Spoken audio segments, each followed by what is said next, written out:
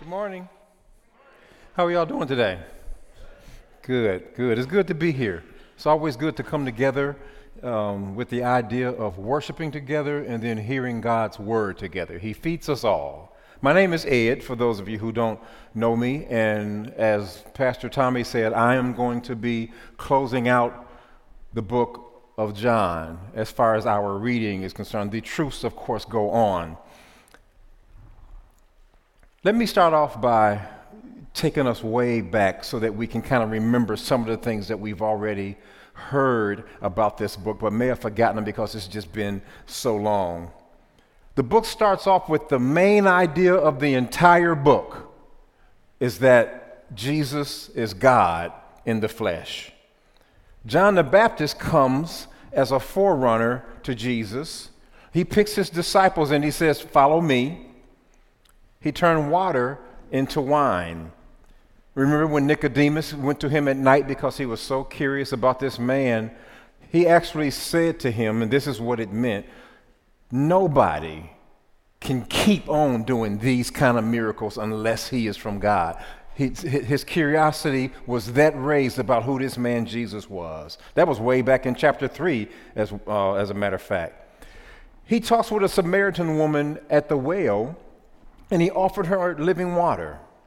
He healed a nobleman's son. He fed 5,000 men. That's just men. With women and children, they estimate that it might have been 20,000 people there that he fed with a few fish and a few loaves of bread. He walked on water. Remember when he called Peter out? Peter said, if it's you, call me out there, let me walk on water too. You know, Peter is just that guy, right? We learned that about Peter. And so he's like, come on. And Peter went out there, but he got so far and he took his eyes off Jesus and it's like, wait a minute, these waves are really high. And he started to sink and he had to be saved. Jesus says, my sheep hear my voice, and they follow me. He made a blind man see. He gave 7 I am statements that spoke to his godly nature. He rose Lazarus from the dead. There's so many other things that we could talk about in this book, like the compassion that he had on the woman caught in adultery and healing the crippled man by the pool. But let's move closer to our chapter that we're going to be into today. The disciples had gone to Jerusalem and they had experienced a tough series of events. The triumphal entry, where it was Hosanna to the King when he rode in on the donkey and they threw all of the palm leaves down as he rode into the city. Of course, a week later, they were hollering, "Crucify him." Excuse me. There was an expectation of a new kingdom. Jesus is here now. We're going to make him king, and he's going to change all this stuff and get rid of these Romans. This was their expectation. There was a betrayal by a trusted friend. Judas betrayed him. They were nearly arrested. They were nearly arrested. The denial of Jesus by Peter, their leader, the agonizing crucifixion of Jesus took place, the resurrection, and then all of the different manifestations, the different times that he showed himself risen to differing people around the city. So with all of this stuff going on, it's understandable that they were confused and unsure of the future. So as a title or something for you to hang on to, it could be our only point as well. I'd like for us to consider this as a thought.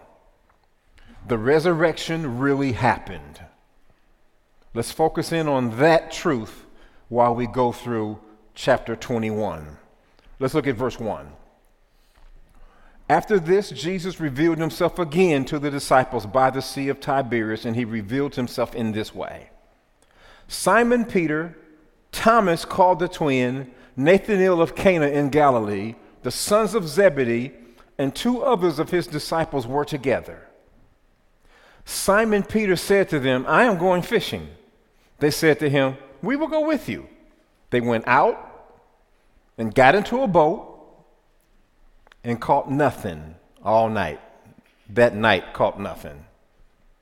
So Jesus is about to reveal himself to them, but it starts out by naming the disciples except for two of them. And the way John has done, where he has never named himself, I'm guessing that one of those unnamed disciples is John. Simon Peter says, I'm going fishing. So let me clarify something with you guys. Because I've said I'm going fishing several times. I've gone fishing with my mom a whole bunch of times. But I've never said it like Peter said it. When Peter says it, he says, I'm going back to fishing as a profession. Just remember what Peter did. He denied Jesus and took himself out of the ministry. He was disgraced, felt horrible, felt like there was nothing left for him. So he was going back to fishing as a profession. And then all of his guys said that they were going with him as well. And they went fishing and they caught nothing.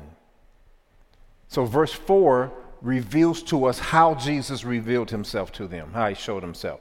Just as day was breaking, Jesus stood on the shore, yet the disciples did not know that it was Jesus.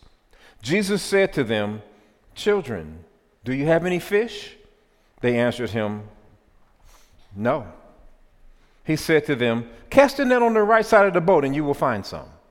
So they cast it, and now they were not able to haul it in because of the quantity of fish. So they had fished all night. Daytime had come, and Jesus was standing on the shore from where they had been fishing. No one knew it was him. He asked them if they had any fish, and they said no. And so he just said, "Cast your net on the right side," and then the net filled up with fish. They had fished all night and had caught nothing, and now after being told to cast the net one time, they couldn't hardly haul all of the fish in that they had caught. I've been fishing before, and me and my cousins have had a net full of fish, and I knew how hard it was to get that net of fish into the boat. So I understand their struggle. And these were probably some really big fish that they caught too. Ours were not all big, so it might have been a little bit easier for us. But I can just imagine their struggle. So they had fished all night, caught nothing. After Jesus told them one time, they filled up this net with all these fish that they struggled to get it into the boat. And then John tells Peter that it's Jesus. Let's look at verse 7. That disciple whom Jesus loved therefore said to Peter, "It is the Lord." When Simon Peter heard that it was the Lord, Peter did what Peter does. He's impulsive. He put on his honor garment, for he was stripped for work, and threw himself into the sea. He just jumped into the water and just started swimming towards Jesus. I don't know if I would have jumped into a sea knowing the kind of things that are in there, but he didn't even think about that. He didn't hesitate to jump into the water. But think of how he must have felt. I denied my Lord. I lost my position, my opportunity, my standing with my Lord and Savior Jesus Christ. And now here he is standing on the shore. Maybe he might receive me back. I can understand him not being able to wait to get to Jesus. He didn't hesitate. Verse 8 says, the other disciples came in the boat, dragging the net full of fish. For they were not far from the land, but about 100 yards off. When they got out on land, they saw a charcoal fireplace with fish laid out on it and bread. So the rest of them got the boat and the net full of fish to the shore. And when they got there was fish and fire and bread there. And Jesus said to them in verse 10, "Bring some of the fish that you have just caught." So Simon Peter went aboard and hauled the net ashore full of large fish, 153 of them. And although there were so many, the net was not torn. Jesus tells them to bring some of the fish that they had just caught. Peter went and got the net on shore, and they got some of the fish.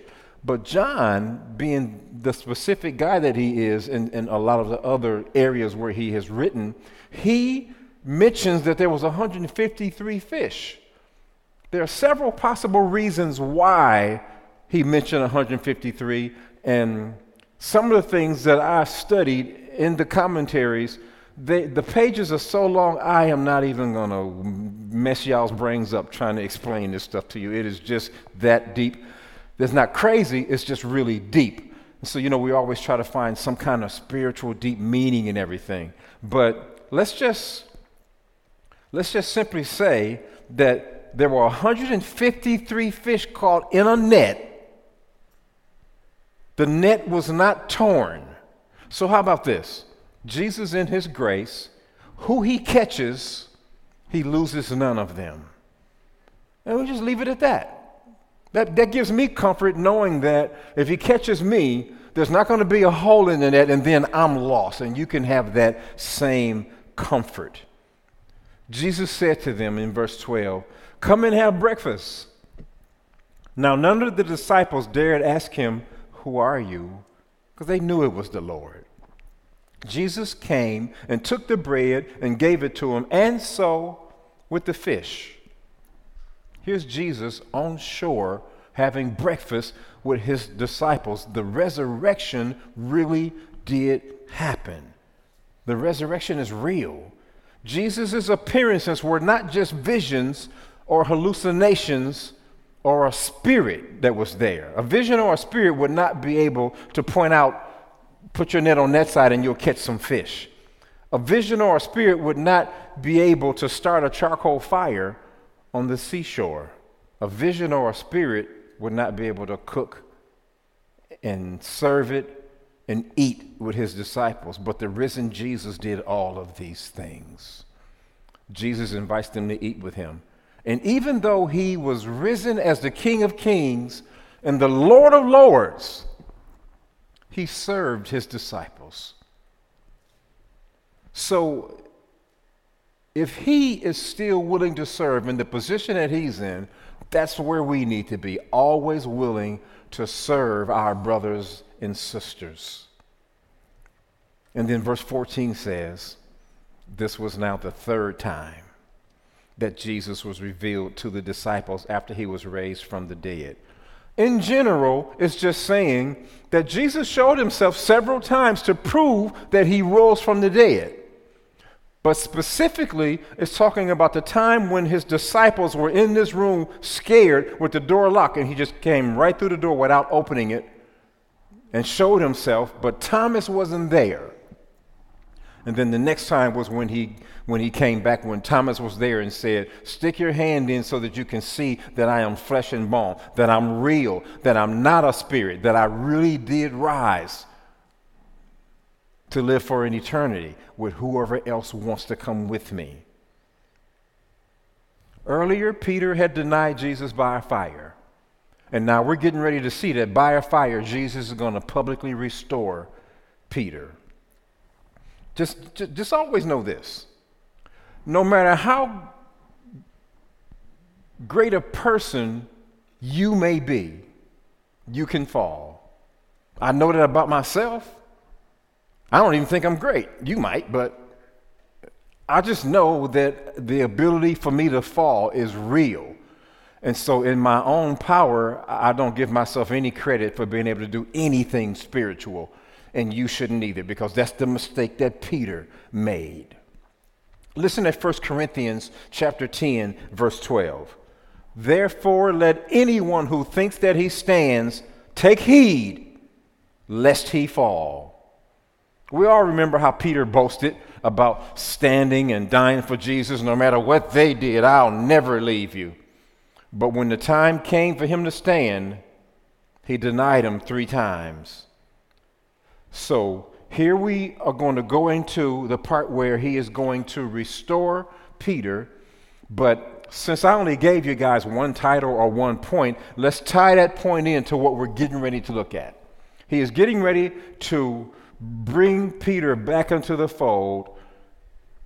The difference is, though, when Peter denied him, he was denying a guy that he knew that was alive, that he believed to be the Christ. Now, however, he is going to be listening to someone who he knows was dead and is now alive. the resurrection really happened. So let's look at it, starting in verse 15. When they had finished breakfast, Jesus said to Simon Peter, now I can just hear Jesus in his loving, soft, kind, inviting voice saying this, Simon, son of John, do you love me more than these? He said to him, yes, Lord, you know that I love you. Jesus said to him, feed my lambs. He said to him a second time, Simon, son of John, do you love me? He said to him, yes, Lord, you know that I love you. He said to him, tend my sheep.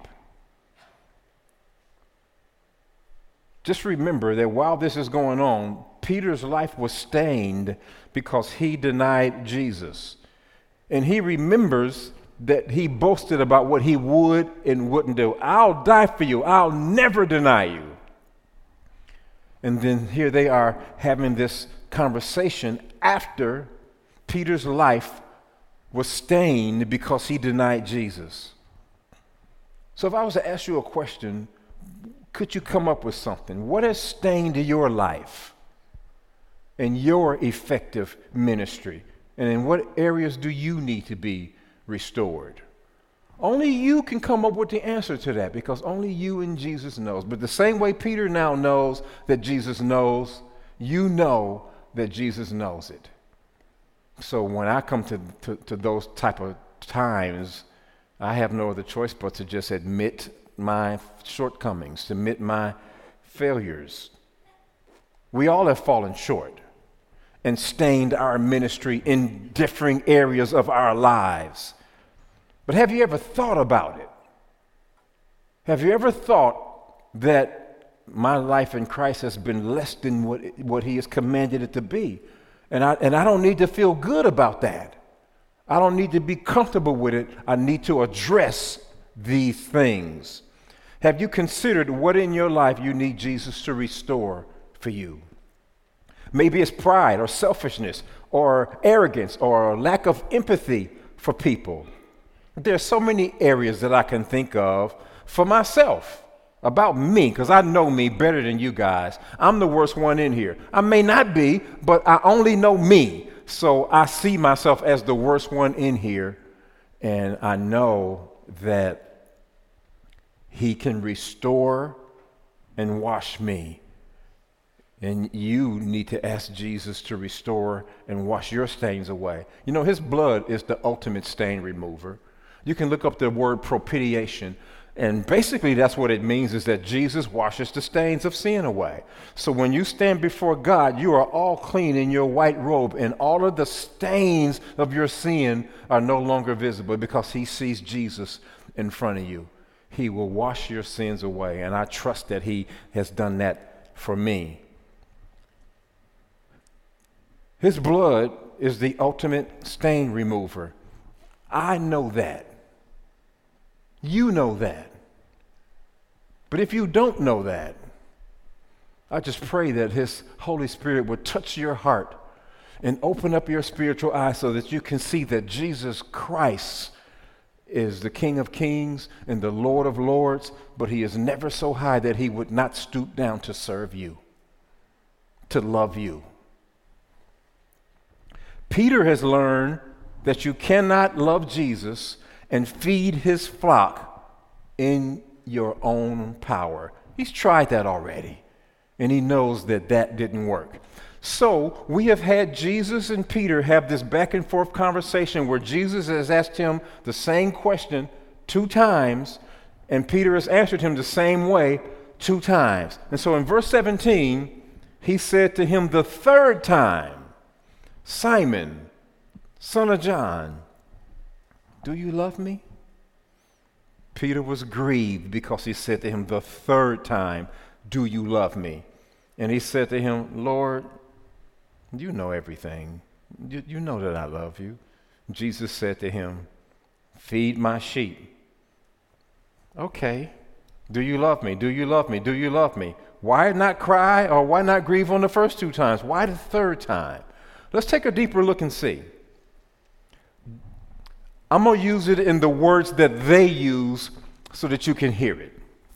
Jesus says to Peter, do you have agape, devotional, sacrificial, divine love for me?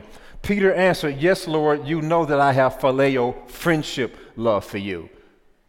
Jesus says, do you have agape, sacrificial love for me? Peter says, Lord, you know that I have friendship love for you. And both times Jesus said, feed my sheep or tend my lambs. The third time, Jesus said, so Peter, you're just my friend? That's what grieved Peter when he had to admit that this big, bold man who has bragged throughout this whole gospel, I have to admit that, yeah, that's the best I can do. In my own power, the best I can do is just be your friend. I cannot muster up enough strength to die for you. I have to admit that. And you and I have to admit that as well. We cannot muster up in our own power the ability to stand and die for somebody. This is what grieved him, is that he had to admit that this big, strong man, this tough guy, the guy who is making all these claims about what I will do and what I won't do. And he even said, Lord, you know everything. You've already been proven right about me the first time when you said I deny you 3 times, and I was just so sure that I wouldn't. So you know everything, and you know that I'm weak. You know that this is the best I got. Yes, all I can do is be your friend in my power.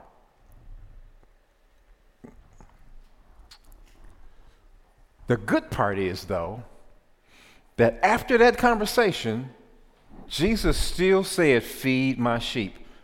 So it's just good to know that despite our shortcomings, Jesus can still use us and lead us with his power when we bow to his grace. And that's what Peter is doing right now, bowing to his grace around this fire.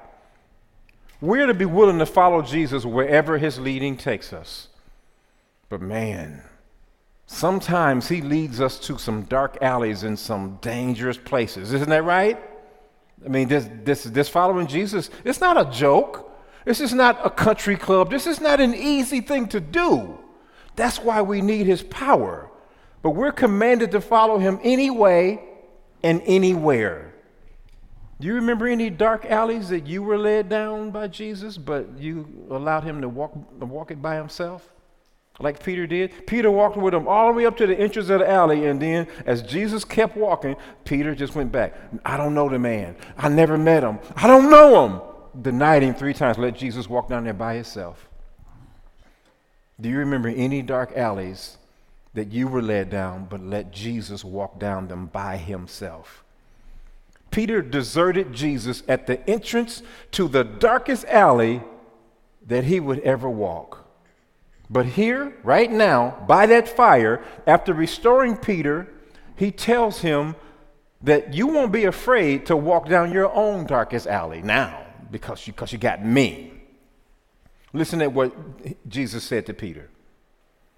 Verse 18, truly, truly, I say to you, when you were young, you used to dress yourself and walk wherever you wanted. But when you are old, you will stretch out your hands and another will dress you and carry you where you do not want to go. This he said to show by what kind of death he was to glorify God. And after saying this, he said to him, now get this, he just told him how he was about to die because you follow me. And he says, follow me anyway. Keep following me. That's really the tense that he said it in. Keep on following me. I've risen from the dead. I've shown you that I've defeated death. What do you have to fear? Keep following me anyway.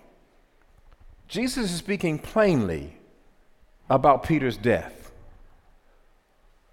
A life in Christ is serious business, y'all. Not a country club. If you follow Jesus, you have to at least confront the possibility of death for standing with him.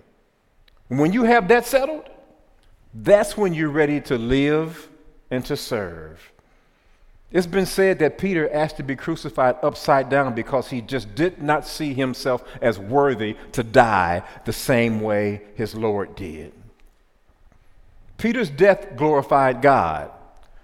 The death of Lazarus glorified God. When Jesus died on that cross at Calvary, it glorified God.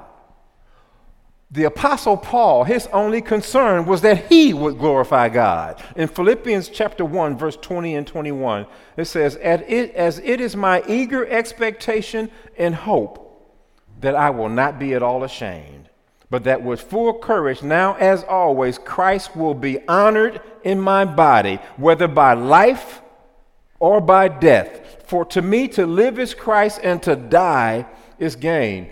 Paul understood how serious this was. He understood that his life hung in the balance, but whether he was going to be alive or whether he was going to die, he was going to glorify God. He was going to glorify Jesus Christ. Jesus has a standard for everyone. He has a mission for everyone. And we all travel our own path according to his will. You don't travel mine, I don't travel yours, you don't travel his, they don't travel yours. You travel your own path that he has for you. Always remember that. It's so easy for us to have church, isn't it? I mean, here we are right now. We're having church and we feel comfortable. We're relaxed. We don't have a care in the world. We are not worried that a big ruckus is going to happen out there and we're going to hear gunshots and people are going to come in here and say, either deny Christ or you're going to die. You got 5 minutes to make your decision. We don't have to worry about that. But what if we did? How many of you will still be here 5 minutes from now? I pray that he would give me the strength to stay. The same way when I needed to, he gave me the strength to go into a burning building to save people. I pray that he would give me the strength to stand when the alley is the darkest. Because in my own power, I'm no better than Peter. In your own power, you aren't either. So we just have to pray that he would give us the strength to stand when the time comes. Just look at how comfortable we are. We got our coats off.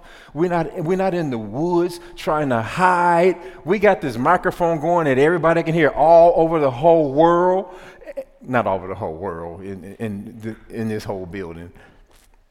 And we don't have a care in the world about it. We're just not even thinking about any possibility of somebody coming here and objecting to us worshiping and talking about Jesus Christ, our Lord and Savior. There's no freedom. There's no pressure, I'm sorry. There's total freedom for us in this building to worship whichever way we want. But there's a book called The Voice of the Martyrs. I don't know if any of you ever heard of it before. Anybody ever heard of The Voice of the Martyrs? Okay, good. Well, this book, for those of you who don't know, it's a book full of people all around the world who right now, while I'm freely preaching to you, they dying just because they say they believe in Jesus Christ. They are having their stuff taken, their families are being broken up, they're being put in prison, or they're being killed just because they say, I worship Jesus Christ. And you get to do it freely, without a care in the world. Maybe that lessens our faith because we aren't under that pressure every day. To be able to stand anyway when you know somebody could come knocking at your door, that's a person who really will walk with Jesus down the darkest alleys. I just pray that we would be that way as well. They walk down dark alleys in his name daily. And I literally mean even right now while we're talking, somebody's being killed just because they said they believe in Jesus Christ. They need your prayers. They need our support. They need for us to know that they exist. And they are good examples for us to help strengthen us because they're standing for Jesus under the worst type of persecution. You can go to persecution.com and you can order a free magazine that they'll send to you, and you get to know some of these people, and we can help to bear their burdens by praying for them. Just think about there's somebody right now that is walking down a much darker alley than you are. But back in our story, Jesus told Peter about a dark alley that he would be willing to boldly walk down because now he has been restored. And then Peter, after being told that, he saw John. John didn't say John, but he saw John. He looked around and he saw John. So in verse 20, Peter turned and saw the disciple whom Jesus loved following them, the one who also had leaned back against him during the supper and had said, Lord, who is it that is going to betray you? So he's explaining it's that disciple. So when Peter saw him, he said to Jesus, Lord, what about him? He said, what's going to happen to him? You're telling me I'm going to die. What's going to happen to this dude? Jesus said to him, if it is my will that he remain until I come, what is that to you? You follow me. So the saying spread abroad among the brothers that this disciple was not going to die. Yet Jesus did not say to him that he was not to die. But basically they're saying this is what Jesus said. If it's my will that he remain until I come, what is that to you? So Peter turned around and saw John and asked, okay, we didn't heard mine. Tell me his. I know you like him better than you like me. Tell me what's going to happen to him. Jesus basically said, I can do whatever I want to with him. I can keep him here until I come back if I want to. What does that have to do with you? Nothing. You follow me. You do what I have set for you. And that's the same thing that he's saying to everybody in here, including me. Don't worry about what's going on with Ed or with Kimberly or with Carlene or with Tommy. You do what I have for you. You follow me according to my plan for you, and you just be obedient to that. This is what he's saying to all of us. You keep following me down the path that I lead you. And consequently, John did live the longest out of all the disciples. He also witnessed the Lord's return, in a way, on the island of Patmos when he saw a vision that he wrote about in the book of Revelation. John was the disciple that Jesus loved. John was ordered to take care of Jesus' mother while Jesus hung on that cross. John saw Jesus crucified. John saw Jesus risen from the dead. John wrote the Gospel of John that we're finishing up today. John wrote 1 John. John wrote 2 John. John wrote 3 John. And John wrote the book of Revelation while he was exiled on an island. And they exiled him because every Christian, every apostle, every disciple that they killed, more kept flooding. So they said, we can't kill him. So they just exiled him and kind of hid him away. And that's where he wrote the book of Revelation. So I just told you all this stuff about John, and verse 24 says, this is the disciple who is bearing witness about these things and who has written these things, and we know that his testimony is true. John is bearing witness to the truth. He used the word witness in the Gospel of John 47 times, so witness is a big part of his message, being a witness to the truth. He bears witness that Jesus rose from the dead.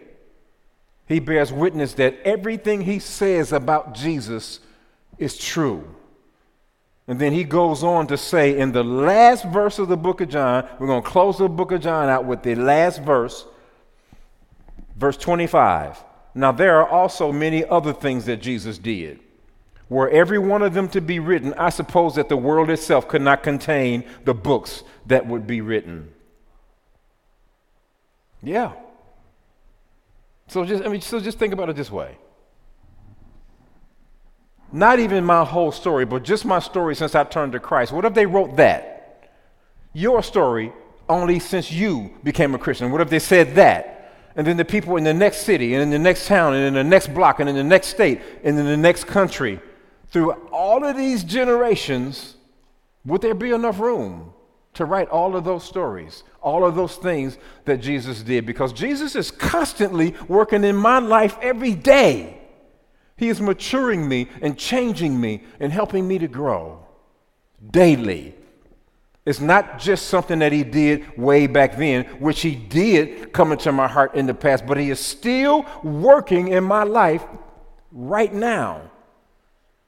How many pages in a book would he need to fill up just to tell my story?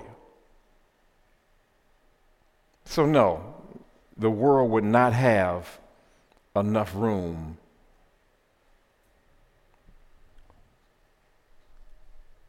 but what he did right, just listen to this, in case you're here and you're not sure. What he did right, it's enough for you to make a decision about Jesus Christ. Just in this book of John, it's enough for you to make a decision. No credible historian in the world denies that Jesus was real and that Jesus was crucified. What happened after that is now your decision. He is the King of Kings and the Lord of Lords. His kingdom will last for an eternity. He transformed lives then, and he is still transforming lives today, right now. People are joining his kingdom to this very day. Maybe you are a part of his kingdom already. Maybe you are. Okay? If you are, then, well, we need somebody to replace Matthew, Mark, Luke, and John, and Titus, and Abraham, and Moses, because they're not here anymore. So welcome to the club. Do your job, as Bill Belichick will say, do your job. Oh, we got Patriot haters in here, huh? That's all right. That's all right. That's all right. I understand. I'm with you. But you get to be a representative of Jesus Christ right now, today. I was going to say right where you're standing, but you're not standing. Right where you're sitting. How about that? You need to reflect his light. You need to be a reflector of his light, because you don't have his light. It's his light.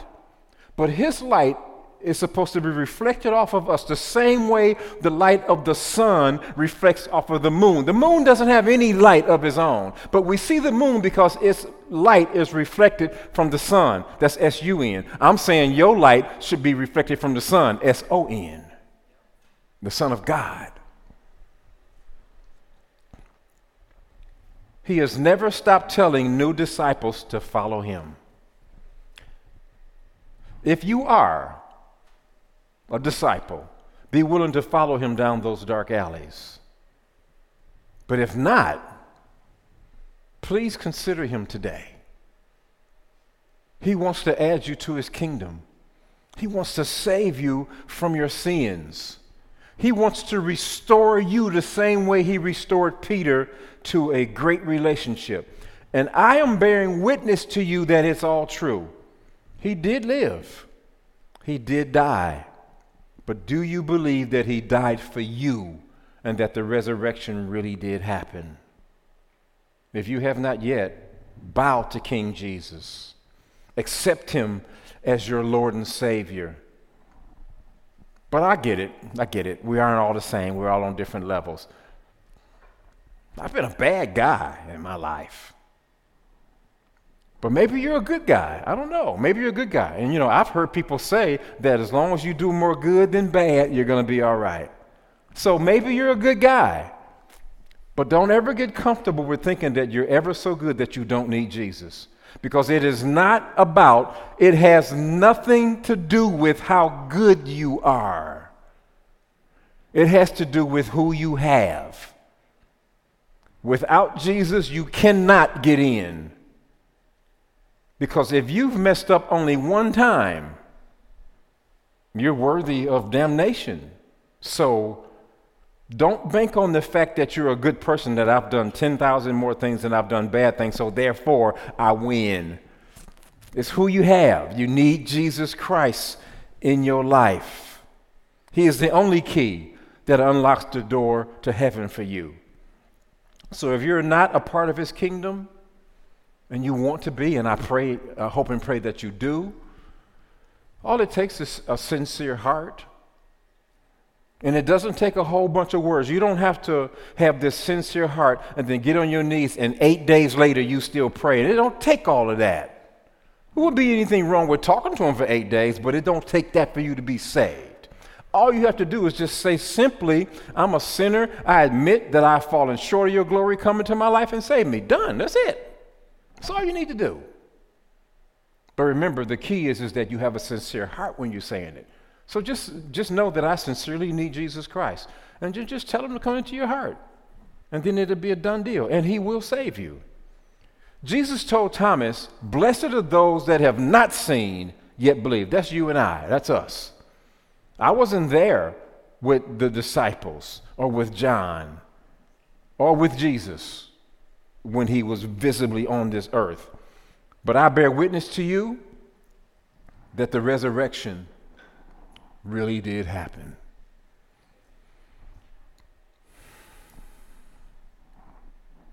Let's pray. Father, we thank you. We thank you, Lord, that you closed out this book with some encouraging words for us who have fallen short, which that is every single one of us. Thank you for showing us how you restored Peter to his position with you, to where he can now be restored and be able to help walk alongside people as they come to Christ, as they learn about him. We pray, dear Lord, a prayer of gratitude that you will never leave us alone, that you will never forsake us, that you are our propitiation, you are our stain remover. We thank you, Lord, that day when we stand before God the Father, that when he looks at us, he'll see you because you stand in front of us. Thank you for washing our sins away. Thank you for blessing us with your grace. Thank you for when the time comes that you will give us the strength to walk down those dark alleys that we need to face in your name. And we pray when that time comes that we will be bold enough to walk them because we love you. In the name of your son, Jesus, we pray. Amen. God bless you guys.